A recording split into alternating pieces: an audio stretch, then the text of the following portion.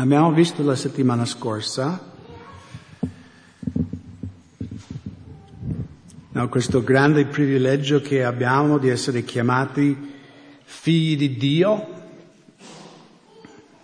di avere questa chiamata per essere simili al Signore, per essere con il Signore. E poi Giovanni chiude un po' con la prima parte di capitolo 3. Chiunque ha questa speranza in Lui purifica se stesso come Egli è puro. Quindi chi ha conosciuto veramente Gesù, c'è evidenza, c'è una prova che questa persona andrà avanti in quello che noi chiamiamo biblicamente santificazione, la purezza della vita, no? Essere sempre più simile al Signore. È chiaro che nessuno di noi arriverà alla perfezione finché quel giorno che saremo in cielo, amen? Perché dobbiamo spogliarci di questo vecchio uomo e rivestirci dell'incorruttibile. Quindi fino a quel giorno saremo tentati, verremo meno, sbaglieremo, saremo umani. No, come il salmo che era preferito di Gianni, Salmo 103, dove il salmista grida al Signore, Signore, tu sai, io sono polvere, sono niente. E quanti potete dire amen a questo? Signore, davanti a te sono polvere. Senza la tua grazia, senza la tua forza, non sono niente. Quindi da capitolo 4, e vediamo da versetto 4 a versetto 10, Giovanni ci metterà in evidenza c'è chi è veramente nato da Dio. Perché solo perché frequentiamo la Calvary Chapel o una chiesa evangelica protestante o qualunque chiesa con qualunque targhetta, non vuol dire che noi facciamo parte della Chiesa di Cristo. Okay? Ci sono delle prove, c'è l'evidenza. E lui comincia qui in versetto 4.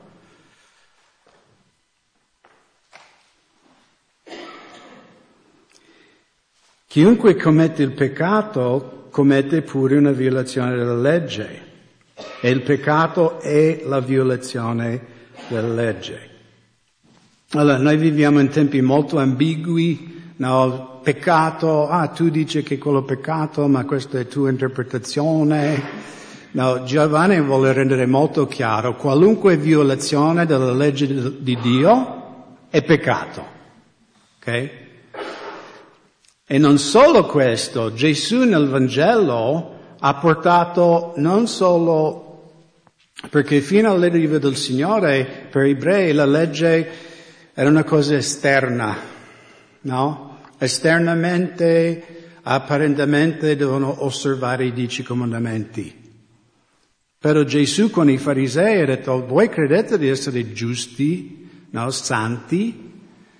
Ma adesso vi farò vedere che quando Dio ha dato i 10 comandamenti non parlava solo di azioni esterne, ma anche i pensieri e le intenzioni del cuore.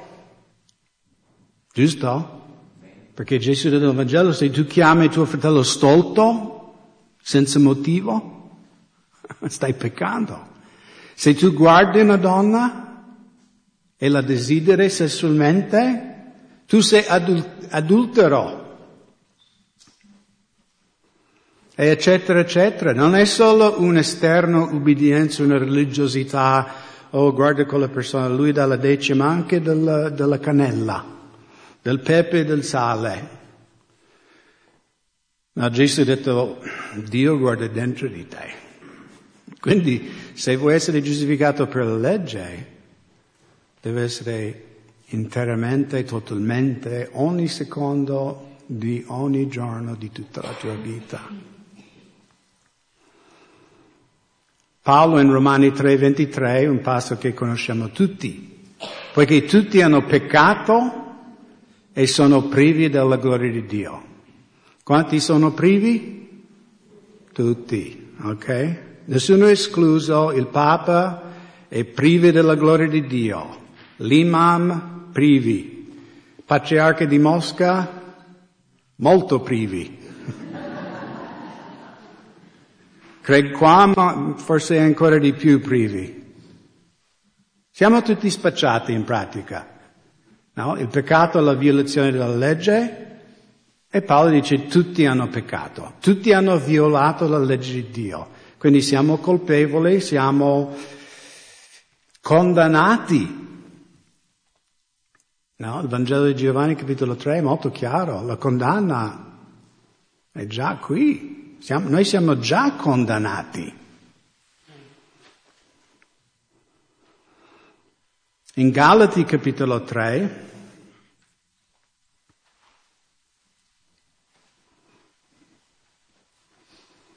Paolo approfondisce un po' questa verità che ha detto in Romani 3:23, Galati 3, versetto 11 e 13, poiché è manifesto che nessuno è giustificato mediante la legge davanti a Dio, perché il giusto vivrà per la fede.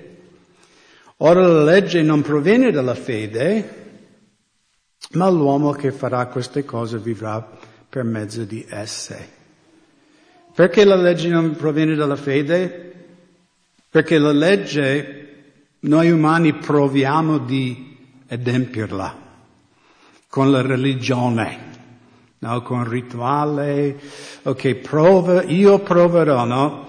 Cioè, la religione senza Cristo è come Capodanno che facciamo, come si dice in italiano, no? New Year's Resolution, no? La risoluzione dell'ultimo dell'anno. Non fumerò più, no? E chi è religioso un po' crede di camminare che non farò più quella cosa. Proverò più forte la prossima volta. Ma questo non funziona, perché stai confidando in chi? In te stesso. Non stai camminando per fede in Cristo, stai camminando in fede in te stesso. È la tua forza, la tua religiosità o quello che sia. Ma il giusto vivrà per fede e anche chi cammini per fede sarà giustificato. Poi lui va più avanti qui in versetto 13. Cristo ci ha riscattati dalla maledizione della legge, essendo diventato maledizione per noi. Poiché sta scritto maledetto chiunque è appeso al legno. Ricorderete quando Dio con Mosè e il popolo di Israele, Dio ha fatto fare tutta la nazione di Israele un giuramento. E Dio ha dato un elenco, se voi ubbidirete, voi sarete benedetti. Ma se voi non ubbidite tutte queste cose, cosa sarete? Maledetti. E come abbiamo già visto, tutti hanno peccato. Tutti sono privi della gloria di Dio. Cioè veniamo meno, non arriviamo. Noi che eravamo, magari qualcuno si offenderà, ma noi eravamo maledetti. Mi dispiace dirtelo.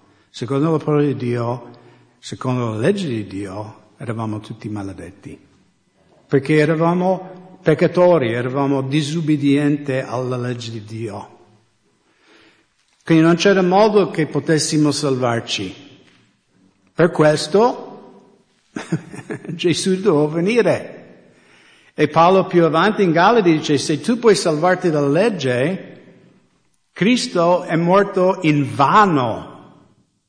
Cioè immagini che tu sei la seconda persona della Trinità, cioè tu vivi tutta l'eternità nella gloria del Padre, devi scendere qui a vivere in mezzo a noi, sudare, sentire dolore, sentire... Gesù non aveva una moglie, quindi non sentivo lei lamentare, però... Magari sentivo la mamma lamentare con Giuseppe. Però, cioè, subire tutte le cose umane, di nuovo venendo da un luogo di perfezione, di gloria inimmaginabile, Ma non è finito ancora. Poi tu devi morire, essere inchiodato su una schifosa croce dai pagani, preso in giro, e hai fatto tutto per niente. Perché questi bravi umani potevano salvarsi da solo. Cioè, ci rendiamo conto? Paolo dice, se potessimo salvarci da soli, Gesù è morto in vano, era inutile, perché era tutto un spreco della sua vita. Però chiaramente sappiamo che la sua morte non è stata in vano,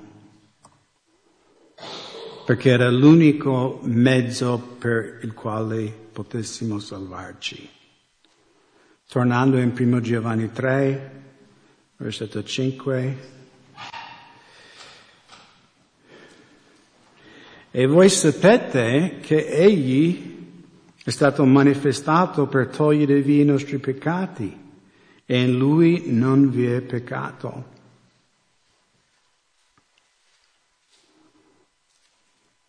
Chiunque dimora in Lui non pecca.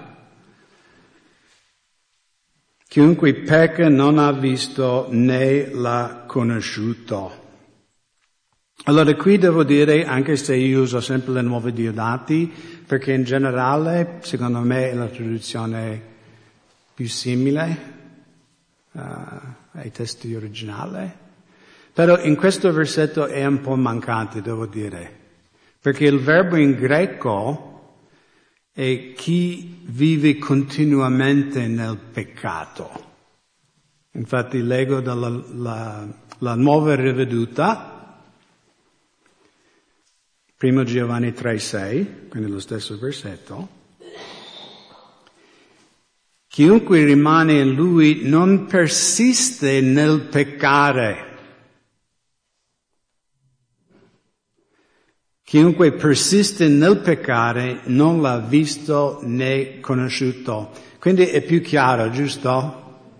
Anche perché sappiamo già da 1 Giovanni 1,8, se diciamo di essere senza peccato, inganniamo noi stessi la verità a noi. Quindi sembra una contraddizione un po' nella Nuova Diodati, perché dice, ma come, da una parte Giovanni tutti abbiamo peccato. Poi dice, chi pecca non ha neanche conosciuto Gesù, ok?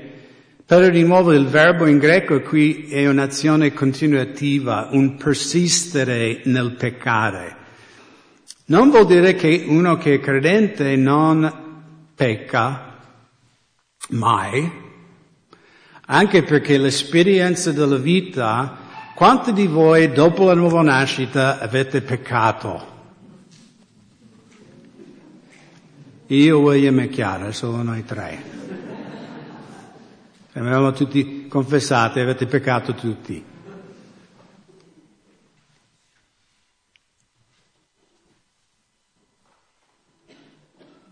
Ma qui parla della pratica del peccato, quindi vivere come un non convertito, continuamente praticare il peccato. E spero che nessuno di voi, questa è una descrizione della vostra vita questa mattina, però probabilmente lo è. Anche se tu sei nato in questa chiesa, no? Sei cresciuto nella chiesa evangelica, però magari ogni sera tu guardi pornografia sul tuo cellulare.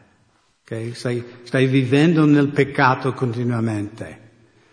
Allora, la Bibbia dice che non hai conosciuto Gesù ancora, perché stai praticando il peccato di continuo. E potremmo nominare, no? Tu pratichi le menzogne, tu pratichi il sussurrare, tu pratichi le bugie, tu pratichi magari nell'azienda sempre aum, no? Come si dice a Napoli. Mi capite, giusto? No, sempre un po' imbroglio qui, imbroglio lì, Signore, tu lo sai. Signore lo sa, sì?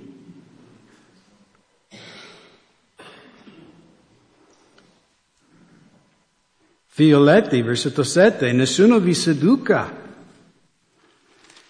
Chi pratica la giustizia è giusto come egli è giusto. E notate qui che questo poi fa senso, no? Perché parla di praticare la giustizia o praticare il peccato. E Giovanni non sta dicendo perché io pratico la giustizia rendo me stesso giusto. No, io pratico la giustizia perché io sono nato di nuovo. Perché lo Spirito di Dio è venuto a dimorare dentro la mia vita e quindi Dio ci ha dato una nuova natura. E quindi, come Paolo afferma in Romani, il peccato non avrà più dominio su di voi. E Paolo lì usa proprio il schiavo, l'uomo libero, queste immagini di catene. E scrive ai credenti italiani, voi che siete nati di nuovo, siete in Cristo, il peccato non avrà più dominio sulla vostra vita. Prima di conoscere il Signore, quanto di noi il peccato ci dominava? Oh, la voglia. Io tutta la settimana in fabbrica in America pianificavo i peccati per il weekend. Non solo commettevo peccato, c'è proprio una strategia con i miei amici. Ok, sabato sera andremo alla festa, pianificavamo. Il nostro obiettivo principale nella vita era peccare. Ma quando uno è nato di nuovo, non è più l'obiettivo della mia vita. Sì, verrò meno, sbaglierò, ma l'obiettivo della mia vita è di vivere per Cristo, di vivere una vita pura, senza peccato. E quindi Giovanni giustamente dice, no, figlioletti, nessuno vi seduca. Non sta parlando di quelli nel mondo, sta parlando di quelli nella Chiesa, quelli che frequentano la Chiesa. Nessuno vi seduca. E purtroppo anche in Italia la Chiesa evangelica sta diventando sempre più secolarizzato. Ok? In America già da un secolo, Stati Uniti parlo. Però anche noi il mondo ci bombarda. No, noi nell'era in cui noi viviamo, perché quando ero piccolo negli anni 60 negli Stati Uniti, ok, c'era quel giornalista che magari era un po' politicamente un po' verso la sinistra, c'era un po' quello alla destra, però più o meno l'uomo e la donna che, come si può dire, recitava le notizie di ogni sera, cioè leggeva un foglio. Oggi è caduto questo, lì è caduto questo, cioè raccontava le notizie. Ma adesso dobbiamo raccontare la notizia? No, noi abbiamo propaganda da tutte le parti.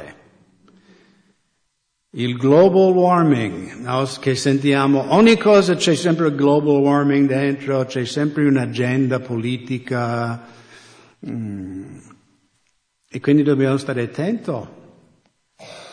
Che il mondo non ci inculca, che ci seduca, che magari quelle cose che una volta per noi, no, io sono figlio di Dio, non farei mai quelle cose. Ah beh, sai, i giovani di oggi, chiudiamo un occhio.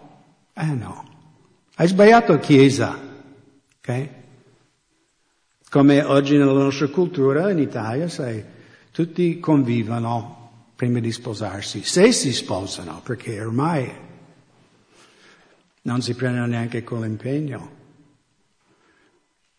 Nella nostra comunità vivere insieme senza essere sposato si chiama fornicazione. E Paolo dice chi commette fornicazione non entrerà nei regni dei cieli. Ok? Come io vi amo, e voglio che voi entrate nel regno dei cieli, tutti quanti. Io vi avverto, mi ha offeso, ho detto che non posso vivere con la mia ragazza. Mi spiace. Non posso io abbassare lo standard di Dio per accomodare la tua carnalità. Mi dispiace. Non è mio compito. Ma se le donne sono pastoresse, preparate le pietre. L'altro giorno parlavo, perché ormai quasi tutte le denominazioni hanno pastore, pastoressa, il pastore Craig e la pastoressa Silvana.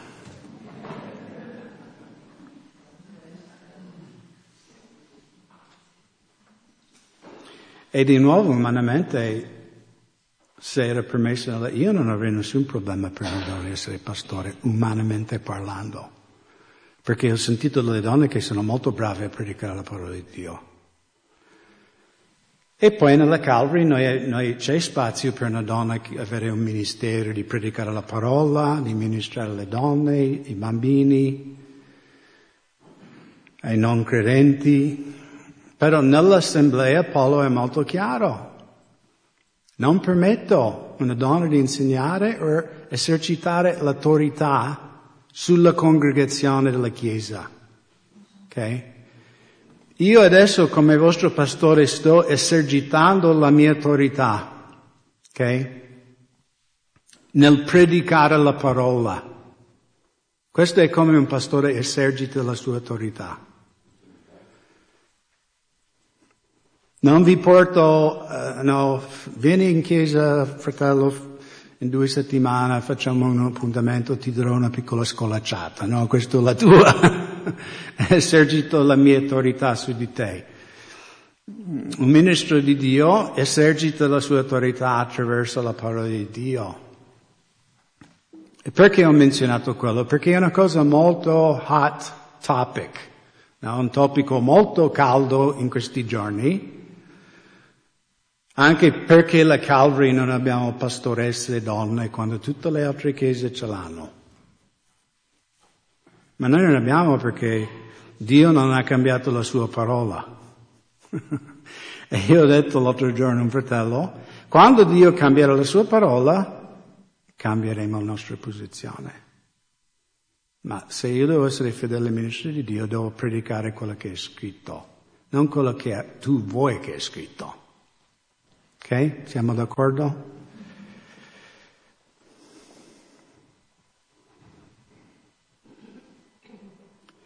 Versetto 8, chiunque commette il peccato è del diavolo.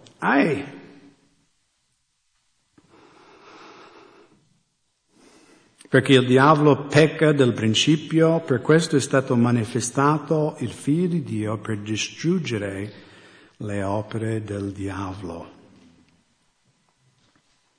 Ok, quindi, come abbiamo parlato tante volte, Gesù non è venuto a morire in croce solo per il perdono dei nostri peccati. Ok? Io pecco, papà, perdonami nel nome di Gesù, ok, perdonato. Lui è morto in croce, sì, per perdonare i miei peccati, ma anche liberarmi dal potere del peccato, dal principio del peccato. Ok?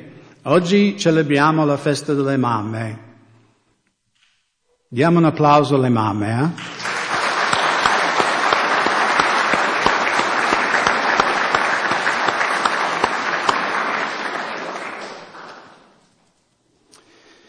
Ma purtroppo abbiamo ereditato dalle nostre mamme e i nostri papà la natura peccaminosa. Noi per natura, Paolo diceva, figli di ira. Perciò ci vuole qualcosa di soprannaturale che accade nella vita di un umano. Perché noi siamo nati del seme dell'uomo e l'uovo della donna, che sono macchiate dal peccato. E Giovanni qui in versetto 9 ci scrive: chiunque è nato da Dio Non commette peccato perché il seme di Dio dimora in lui e non può peccare perché è nato da Dio. E di nuovo, nel contesto di tutto il passaggio, parla di perseverare, ok? Non sta parlando di tu e tua moglie litigate, tu alzi la voce, no. Perché tutti noi pecchiamo, purtroppo. Siamo ancora in questa carne, sbagliamo. Ma quello che Giovanni vuole comunicarci, perché uno che è veramente nato da Dio non può continuare in una vita, un stile di vita peccaminosa? Perché il seme di Dio dimora in lui. Okay, questa parola qua in greco, sperma, okay, lo stesso in italiano, quasi uguale in inglese, sperm. Quindi, come i miei figli fisici sono nati dalla mia sperma, Giovanni dichiara che chi è nato da Dio è nato soprannaturalmente da Dio Padre.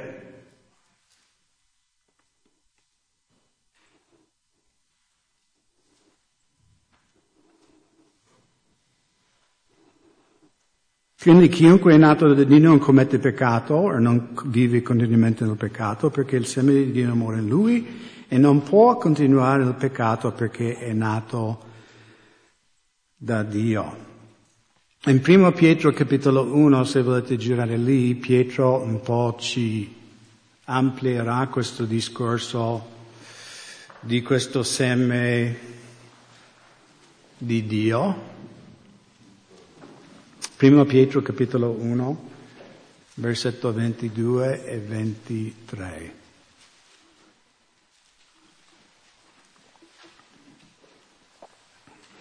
Avendo purificato le vostre anime con l'ubbidienza alla verità mediante lo Spirito, per avere un amore fraterno senza alcuna simulazione. Amatevi intensamente gli uni gli altri di puro cuore, poiché siete stati rigenerati non da un seme corruttibile, ma incorruttibile per mezzo della parola di Dio vivente che dura in eterno. Allora, la cosa interessante qui è che Pietro usa un'altra parola nel greco, sporos, no? Le spore, no? Più parla del seme della pianta che di un mammifero. Però lui dice, non siamo nati da un seme, un sporos corruttibile, quindi una pianta vive, muore, marcisce. Lui dice, non siete nati da un seme che un giorno è qui e poi sparisce, ma siete nati da lo sperma di Dio Onnipotente. Dio ha piantato qualcosa dentro di te che è soprannaturale. E viene attraverso la parola di Dio. No? La fede viene per udire e per udire la parola di Dio. Quindi noi siamo nati di nuovo perché abbiamo sentito la predicazione del Vangelo. Ascoltando la predicazione della fede abbiamo ricevuto questa predicazione e Dio ha fatto qualcosa in noi di soprannaturale. Ha messo il suo seme dentro di noi. E Giovanni, tornando qui in 1 Giovanni, dice chi è nato da Dio non può continuare nel peccato, perché è un nuovo tipo di creazione.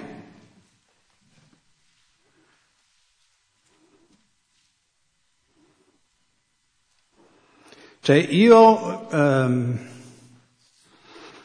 quando ero teenager, rispondevo al telefono, voi giovani non sapete, ma una volta non c'erano i cellulari, c'era questo telefono attaccato al muro, con una corda che girava, poi sempre girava, è diventato tutto un nodo. e suonava anche, non c'era silenzio.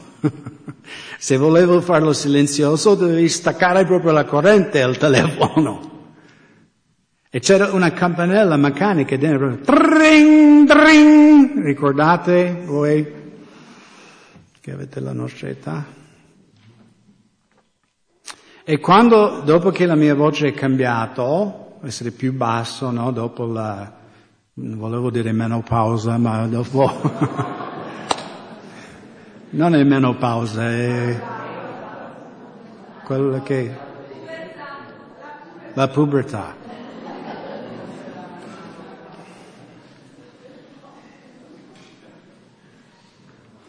Quindi tutti quelli che conoscevano la mia famiglia confondevano la mia voce con quella di mio padre. Quando io rispondevo, dicevano, Dennis? Io sono Craig. Mamma mia, anche perché i telefoni a quel tempo non erano proprio chiarissimi, no? Come sentivi, e tutti confondevano io con mio padre. Perché? Perché io sono un prodotto del suo seme. Io sono un prodotto del suo DNA. Io ho ereditato la sua voce, la natura di mio padre. Magari questo è un esempio banale, però seguite, se noi siamo nati di Dio, noi abbiamo ereditato qualcosa da Dio onnipotente, che è potente dentro di noi, quel seme della parola di Dio, lo Spirito Santo che Dio ha messo in noi come capara e garanzia della redenzione, della piena proprietà che Egli ha acquistato. Ok? Quindi se tu vieni in questa chiesa o ritieni di essere un seguace di Gesù e tu vivi continuamente nel peccato di qualunque tipo, non sei nato da Dio ancora. Okay? Forse sei ingannato. Come Giovanni, nessuno vi seduca. Se tu vivi e segui il peccato di continuo, non sei nato da Dio. Hai bisogno di ravvederti, hai bisogno di lasciare il tuo peccato, di arrendere la tua vita a Cristo.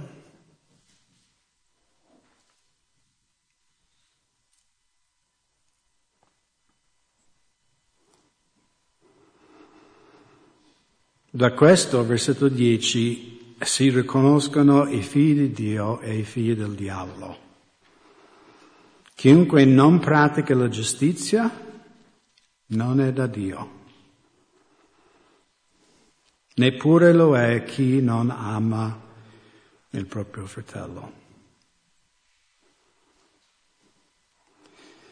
E domenica prossima vedremo i prossimi passi dove concentra proprio su un altro aspetto pratico e prova che siamo nati da Dio e che noi amiamo i fratelli. Noi amiamo coloro che sono parte del corpo di Cristo, con tutti i loro brufoli. E secondo me alcuni di noi forse viviamo troppo in una bolla della Chiesa, perché magari non ci rendiamo conto quanto è malvagio fuori nel mondo. Ma io recentemente ho fatto un piccolo viaggio e sono stato in mezzo a persone non credenti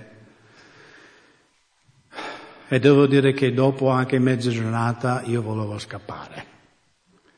Perché sai, e quel parente, questo e quello, A volte lamentiamo della Chiesa. Fratelli, nella Chiesa abbiamo oro puro, con tutti i nostri difetti. Nel mondo ti mangiano, ti sputano fuori, ti pestano. Anche per 4 soldi, 4 cretinate. E infatti questa esperienza, anche se ne ho fatto tanti, ma ogni tanto Dio ci deve ricordare. Vedi Craig? Vedi come sono quelli nel mondo? Chi non mi conosce? Sono figli del diavolo. E si mangiano, si divorano uno l'altro con le parole. per niente.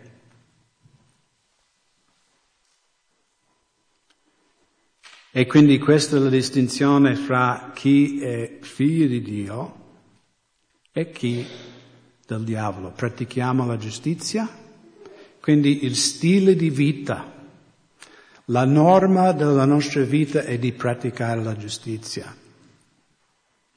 Di nuovo, a volte possiamo scivolare, a volte possiamo sbagliare. C'era un predicatore famoso cinese, Watchman Nee, e lui una volta diceva: se un uccello vola sopra la nostra testa e ci fa la cacca addosso, può capitare. Ma se permettiamo all'uccello di fare un nido in testa, quella è colpa nostra.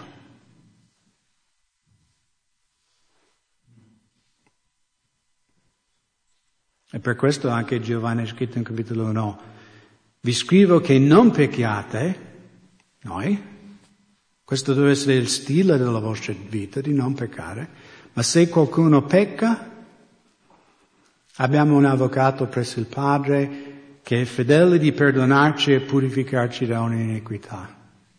Quindi questo è il Vangelo. Sai, il Vangelo non è solo più di 40 anni fa, quando sono nato di nuovo, ho sentito il Vangelo, mi sono ravveduto e Cristo è venuto nella mia vita.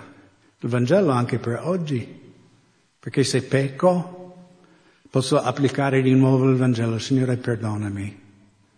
Perdonami perché ho alzato la voce, ho fatto questo, ho detto questo di un fratello e una sorella. E il Signore dice: va bene, Greg, ti perdono.